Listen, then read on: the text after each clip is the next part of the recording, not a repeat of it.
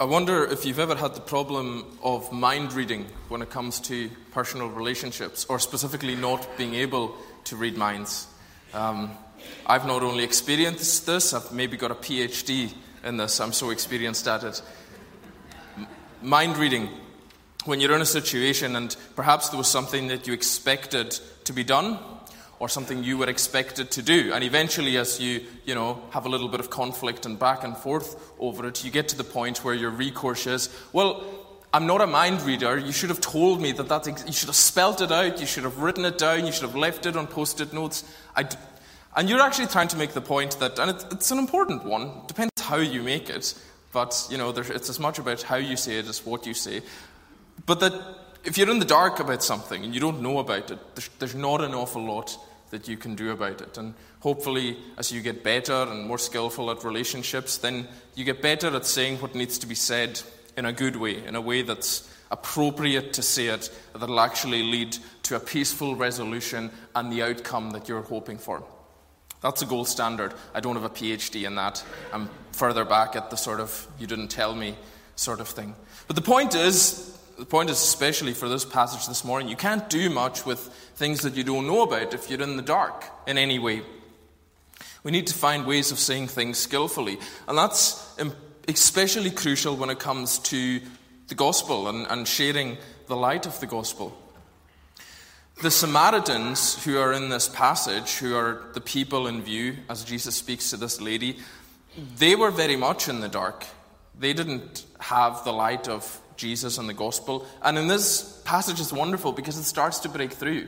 And Jesus starts to shed some light on who God really is, what he's really here to do, what he's achieving in the world. And in some way, the fact that that's going to be revealed to the whole world. It kind of begins in a way with this conversation with this Samaritan woman. So Jesus starts bringing the gospel light to her and taking her out of the darkness. But through that, we also learn a huge amount about how we can do the same thing. There's both things going on. There's Jesus pushing out the plan of redemption to a people who didn't previously have it, just the start of that, but there's also immeasurable lessons for us to learn in how we take up that command to share the light of the gospel with others, to be salt and light, as we were thinking about a few weeks ago. But this interaction that Jesus has with the woman at the well, it doesn't make a huge amount of sense unless you know some background about Samaritans, about the culture of the time, about the tension between Samaritans and Jews.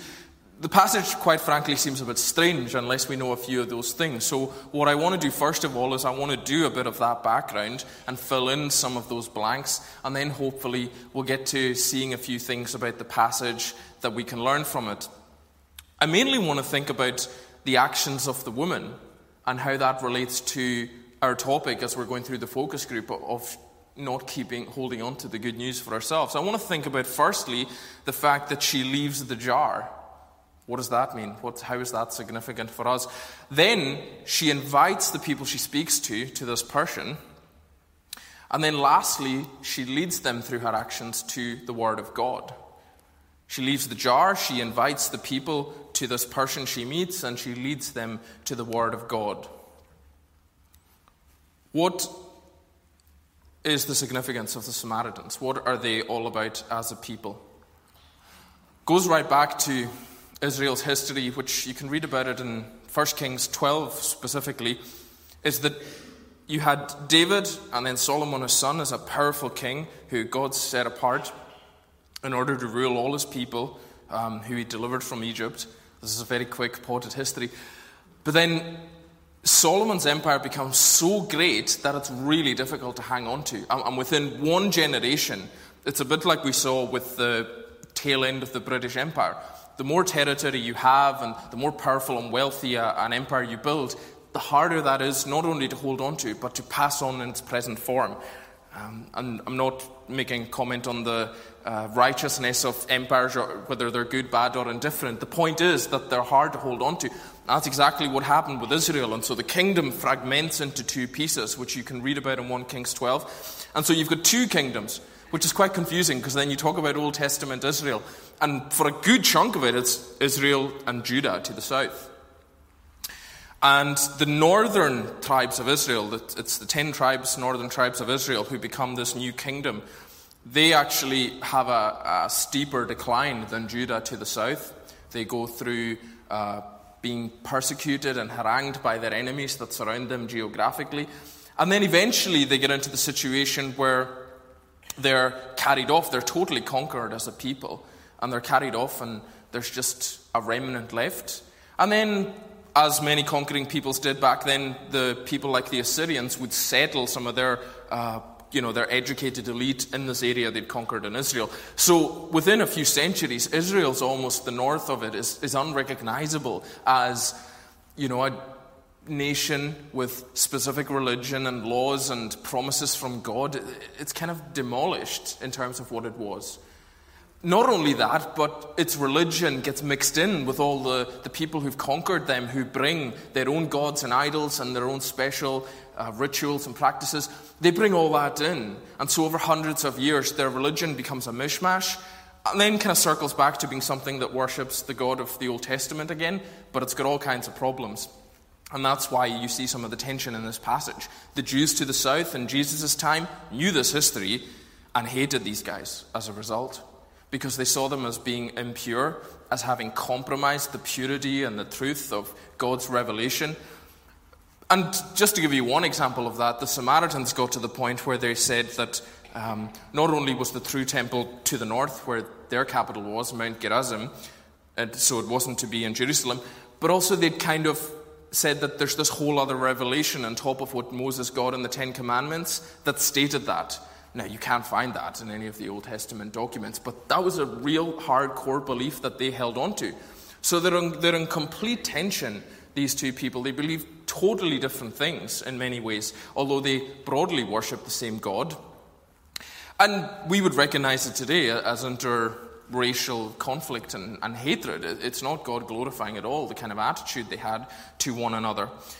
But an important omission from the Samaritans' part was that they only took the first 5 books of Moses and some of their own kind of traditions and revelations as being an authority. So the whole prophets and the writings, anything by Isaiah, Jeremiah, your Old Testament stuff like the Psalms and Ecclesiastes, they didn't have any of that, and they didn't believe any of that was the Word of God. Now, if you know anything about the Old Testament prophecies from a Christian point of view, you know that they are loaded up with signposts to Jesus of Nazareth and what he's going to do and how he's going to save God's people. So they didn't have all of that.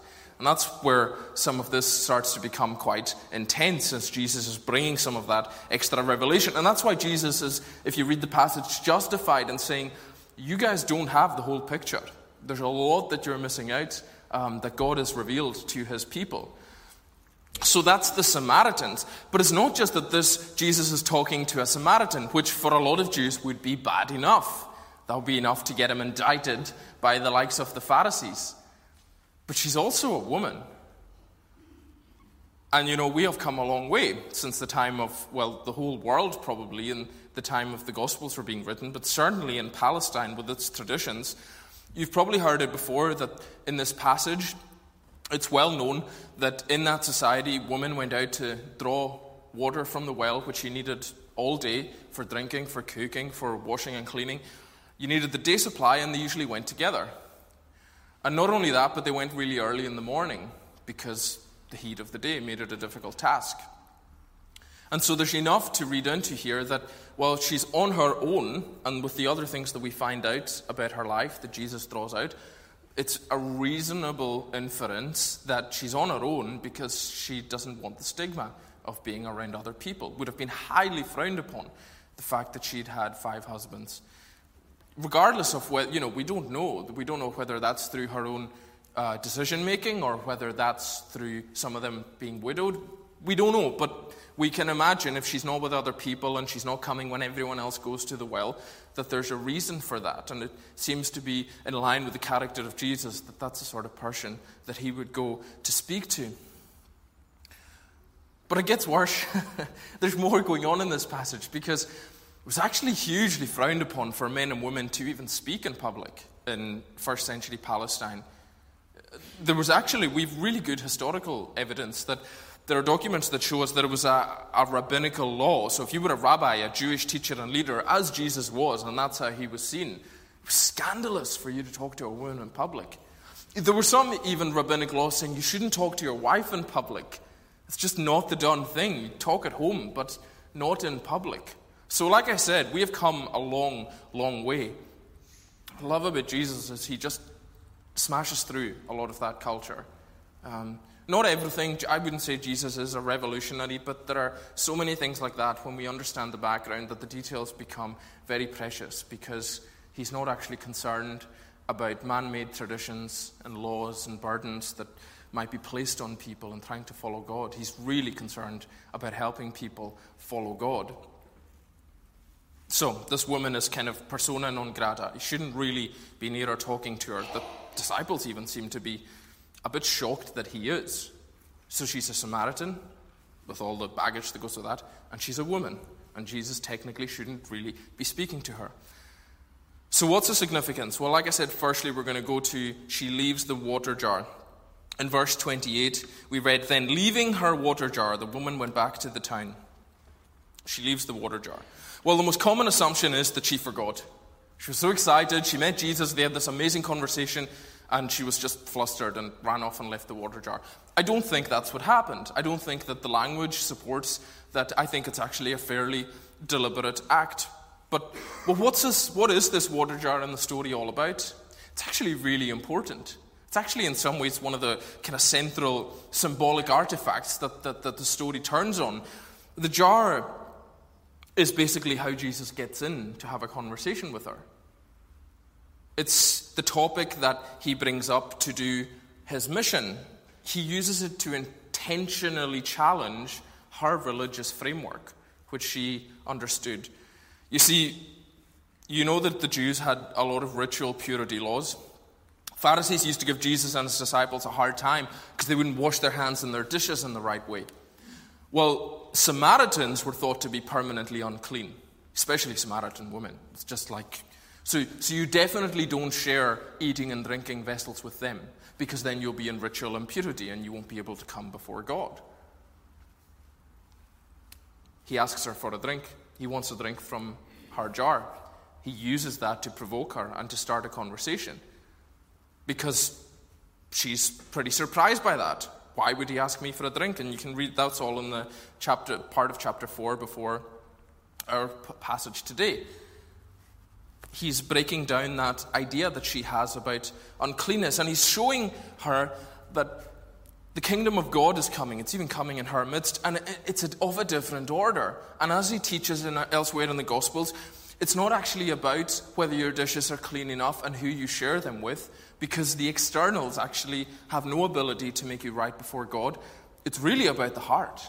It's really about the internals. It's really about whether you love, serve, and worship God as the true God, or whether you're perhaps doing a mixture of trying to do some of your own things to get close to God as well, or you're not worshiping God at all, but you're keeping all these external rules. And that was one of Jesus' most staunch criticisms, was against people who did that. And he's showing her the externals don't matter, it's the internals. God's Messiah is here to bring her that knowledge.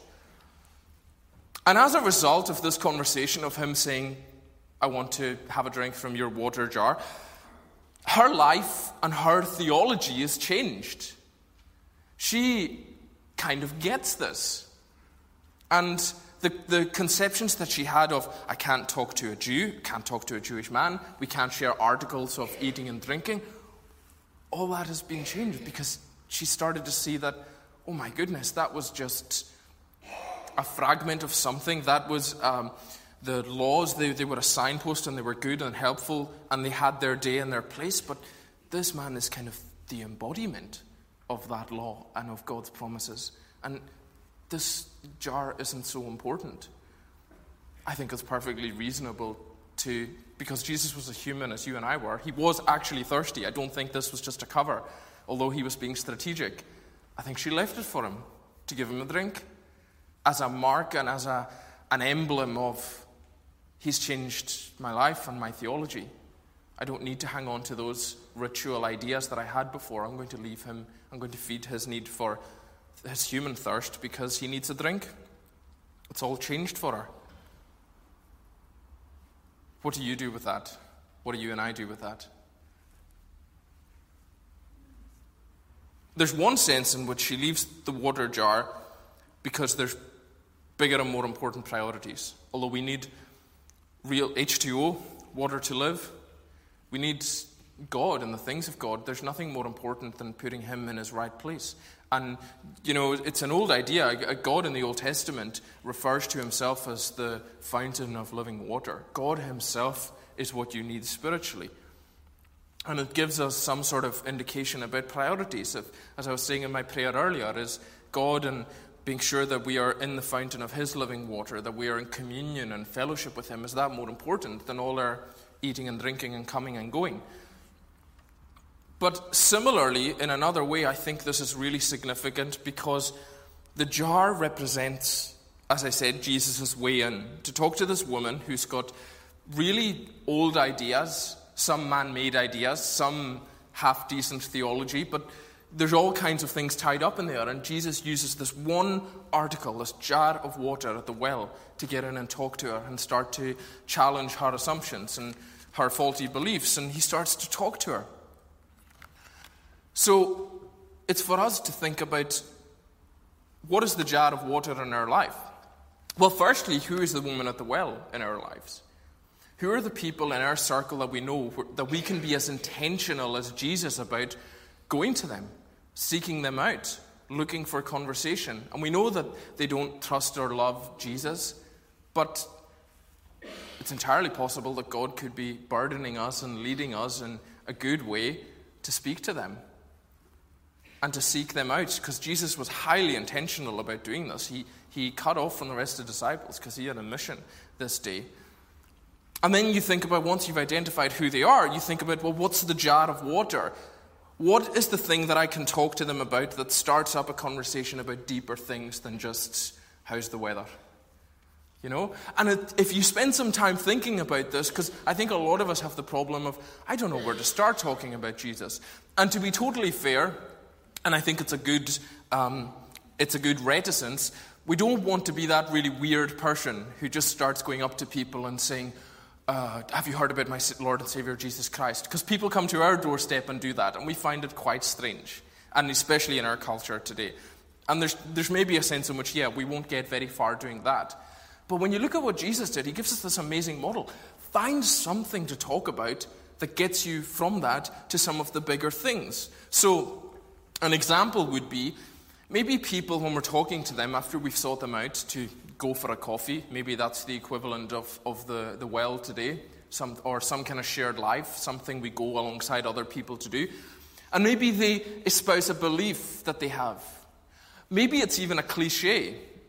Maybe they say something like, well, I believe everything happens for a reason. Or I don't think that there is any God or any meaning or any purpose in the world. Or maybe we challenge them at the level of, they've got totally wrong ideas about what it is to follow God and to worship him and to be a Christian. Because the Samaritan woman did, and that's where Jesus used the jar of water to open up those issues. So maybe you know people who think, I need to dress a certain way to go to church. I need to first do certain things, whether it's stopping smoking or cleaning my life up somehow. I need to do a bunch of things in order to even go to church or try to be a Christian. I need to clean myself up in some way first. Maybe that's where you can speak to someone and really challenge those beliefs and go, actually, that's not the case at all.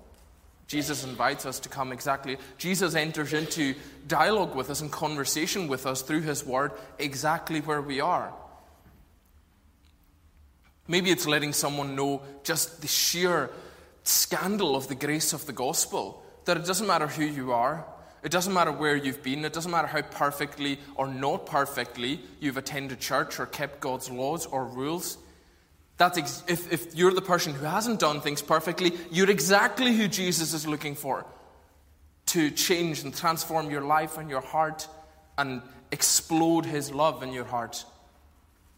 Maybe those are the kinds of things. Maybe we can go to people who are hiding from life, the way it seems this woman was. who are in inner pain and turmoil because of things that have happened to them, and we can seek them out, and we can ask them, how are you? How are you coping? I think that is a great Christian witness, that we look like our Savior and that we seek out people who are hurting, and we can actually ask them how they're doing with that. And we do that, and it may lead to some of the bigger and deeper questions, but if not, we've been like Christ. We've showed them the concern and the compassion of Jesus. There are so many ways that we can be as intentional as Jesus is in this passage. And here's the headline from the water jar, is that you and I exist in the same world as everyone else. We've been loved and cleaned up by God, and He's taken our lives on an amazing journey by saving us from our sin. But He's left us in the world to do things, to expand His kingdom. And He's left us, and our Messiah is the model for this, He's left us sharing in the same humanity as everyone else. Jesus is at the same well that everyone else drinks from. And He asked for a drink of water from the same jar that woman was using. He shared in our humanity. He was sharing humanity with those around them.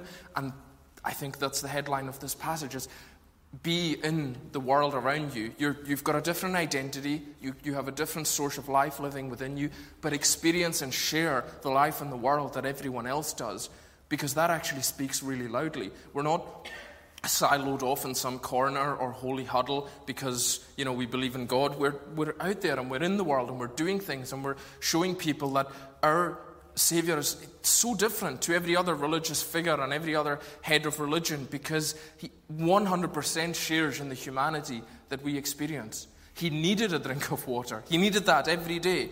So do you. You're no different from the non-Christians around you in that you need food and water and clothing, and you enjoy going to cafes and coffee shops. And so we use that as an opportunity to be God's ambassadors. And we look for the water jar moments that we might be able to bring the gospel and the light of God to people. Secondly, what does she do? She invites them. Verse 29, she went back to the town and said to the people, "Come see a man who told me everything I've ever done. Could this be the Messiah?" Look at the way that she puts that and she phrases it. She deliberately poses a question rather than making a statement. She invites curiosity from people. She says that this is personal to her, that she met him in what was almost certainly some difficulty, brokenness, dysfunction in her life. And he challenged her. I love that. He challenges her assumptions. He doesn't just say, you know what, you're just fine. You're just... And there is a strain of Christianity that is not good or helpful either, where we just tell people, you're just fine the way you are. You're great. God just loves you. That's not the case. We bring truth and love. And that's exactly what Jesus did. And she says that. He told me everything I ever did. He exposed my heart. He knew what I was before God.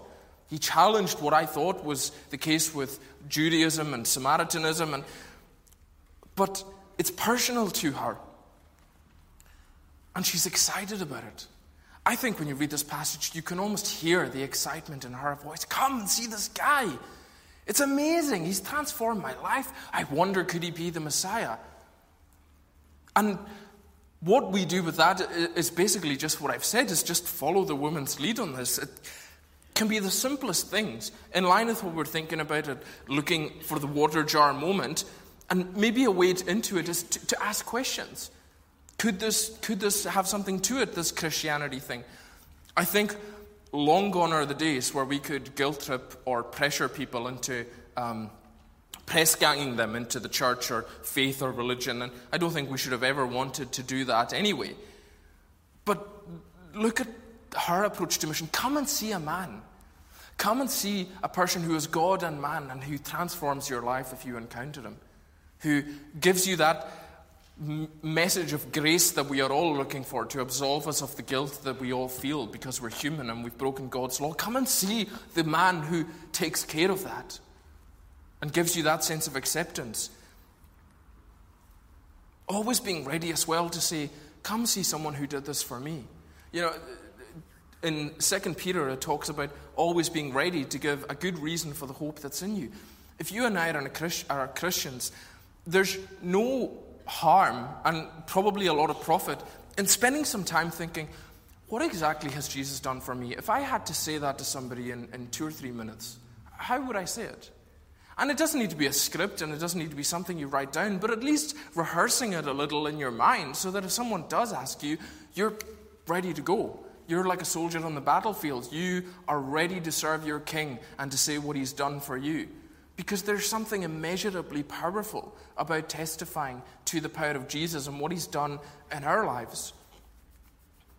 And as I think it's reasonable to assume she was excited by this, because, think about it, the social world that she lives in, and she can't really talk to men, and she's a Samaritan, and she's unclean, and she's got a difficult past, and he's just come and validated her humanity. He's very much communicated, you are made in the image of God, and that's where your worth comes from, and you're worth more than actually people around you are giving you credit for.